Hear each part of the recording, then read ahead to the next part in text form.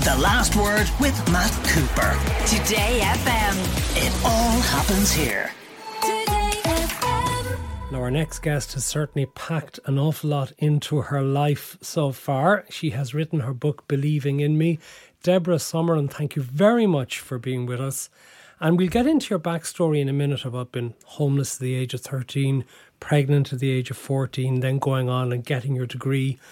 But I am very interested in the idea that you have for student accommodation for families, something you devoted time to, because we're hearing an awful lot about students at the moment desperately trying to find somewhere to live. But what about those students, and there are quite a few of them, who have children themselves? Yeah, and there are thousands of them, right? I think if you think about the fact that middle-class families are struggling to send their children to college and that students are struggling in that situation, think about people who are literally classed as being in poverty. And there's incredible programs out there like the Access program, which work with kids in these disadvantaged schools. I was one of them, to encourage them to go to university, because in a lot of these communities, it's the first generation of someone going to college, right? And when you look at the history of Ireland in terms of people not always necessarily being able to have an education, it being not necessarily affordable before free education, you understand where that comes from. So when you try and motivate people in this way, particularly for the students who have children or are coming out of care, they can't just move into student accommodation. First of all, they can't necessarily afford to move into student accommodation. Second of all, it's not suitable for them in the summer because they have to move out, and then it's a lottery if they get somewhere else. They don't have a home to go back to.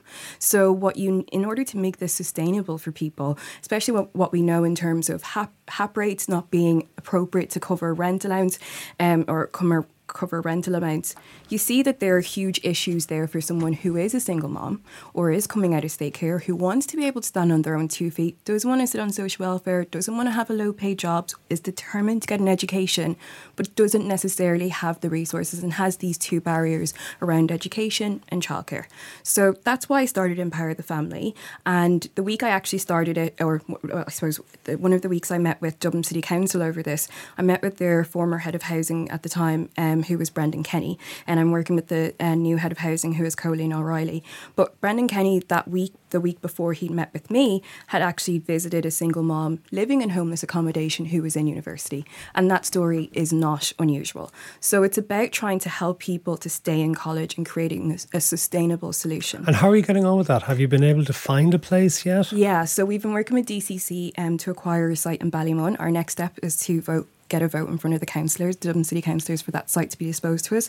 We have our planning permission pack all ready to go. 3D visualisations of the building are on the website, everything. And what it will be for this first location will be 20 apartments for single parents, so 2 bedrooms each, then 14 apartments for people coming out of state care, a creche and a community centre. And it's again about, obviously in that area, wanting to help expand the services that are there, but then also wanting to put all of those things that people need in terms of childcare in one because your own experience was that when you were coming out of care and wanted to go to college, how did you manage to do it, and particularly having a young child? Well, quite funnily at the time, it wasn't actually okay for me to go to college. So at the time, you couldn't get rent allowance if you were in education. You could if you were on the back to education allowance, but I wasn't going back to education, unfortunately. So I went to the social welfare office. So you wanted to go straight from leaving cert into college? Into college. So when I went to the social welfare office, they said that's a problem. So you actually have to wait a few years, stay on the dole for a few years, and then you can apply for this. And I'm like, that's ridiculous. I could be a taxpayer in a few years. You know, it doesn't make any sense. Or you might even lose your enthusiasm or drive if you had that gap. Well, this is it. Once you start earning money, right, it's really hard to not be used to earning money. So for me, that was really ridiculous, and I wasn't really willing to accept that. So I put together a bit of a lobbying team. People at One Family, people at Focus Ireland, Teen Parent Support Programme, the people who were in my care home. And we wrote letters to the CEO of TUSLA, well, was the HSE at the time, CEO and the CFO and everyone, and just begged for support, because I'd gotten that far. After going through so much, I'd gotten through my leaving cert, and I really, really wanted to be able to do this so I could stand on my own 2 feet. So thankfully it worked, and I got the funding that I needed in order to get accommodation and childcare. But everyone's not that lucky. When I talk to young people and care advocates, they're like, I've never heard of someone actually getting that amount of money out of aftercare. What degree did you do and where? I did accounting and finance in DC, which was my first choice, and then I did a master's afterwards, which was luckily sponsored by CRH. Yeah. And you qualified as an accountant after that? I qualified as a chartered accountant. I went over to work in PwC. I worked in their audit and their audit, banking and aircraft leasing department. Then I moved into people consulting, and now I work in Ernst & Young and I'm a manager there. Okay, you've done very, very well. Having come to Ireland at what age? I moved to Ireland when I was 10. Okay, and it was very difficult family circumstances as well, because your mother, who unfortunately has passed, was living with depression as well, and your father had stayed in Nigeria. So that was a tough entry to Ireland. It was. I think, with my mum, we'd always had this really difficult relationship. And, in the Bible, it says, especially when a child is being bold and pushing the boundaries, you're supposed to hit them. And that wasn't unheard of in Nigerian culture. So whenever I remember one of the things when I was really young, I didn't want to have, my mum wanted me to have cornflakes instead of Rice Krispies, and I only ever ate Rice Krispies, such a small thing. But she beat me up over that. But my dad would have stepped in when it got too much, right? That was always the thing. When my dad was there, he was there to step in. But when I moved here, he was no longer there to step in, and things just got out of hand. And I think she was obviously she was depressed. She was dealing with her own demons, but on top of that, she was also dealing with fibromyalgia, which is a pain in your muscles. So there was a lot of things going on for her, and I think that the lucky thing is that towards the end of her life, when I became a mother myself, we actually got closer. There was a new level of understanding and communication that opened up there in terms of us understanding each other. And to give you a bit of context on that, I was in the hospital. I just had my baby, and my parents came up to me, and my dad is like always on my side, but he came up and he was raging when he saw the bottles, because I decided to bottle feed Liam, and he was like, "You're breastfeeding that child, he's going to have brain damage," because my dad's really old, like he's very old school. And my mum stood up for me. My mum said, "Oh no, things are different now. You need to leave her alone. It's okay." And that had never happened before. So there was a level of empathy that we developed for each other, level of understanding that we developed for each other. And with the book, I think you see that coming true in terms of how I describe my mum. I'm very honest about the boundaries I was pushing, because I don't want people to unfairly judge her like she just hit me for no reason.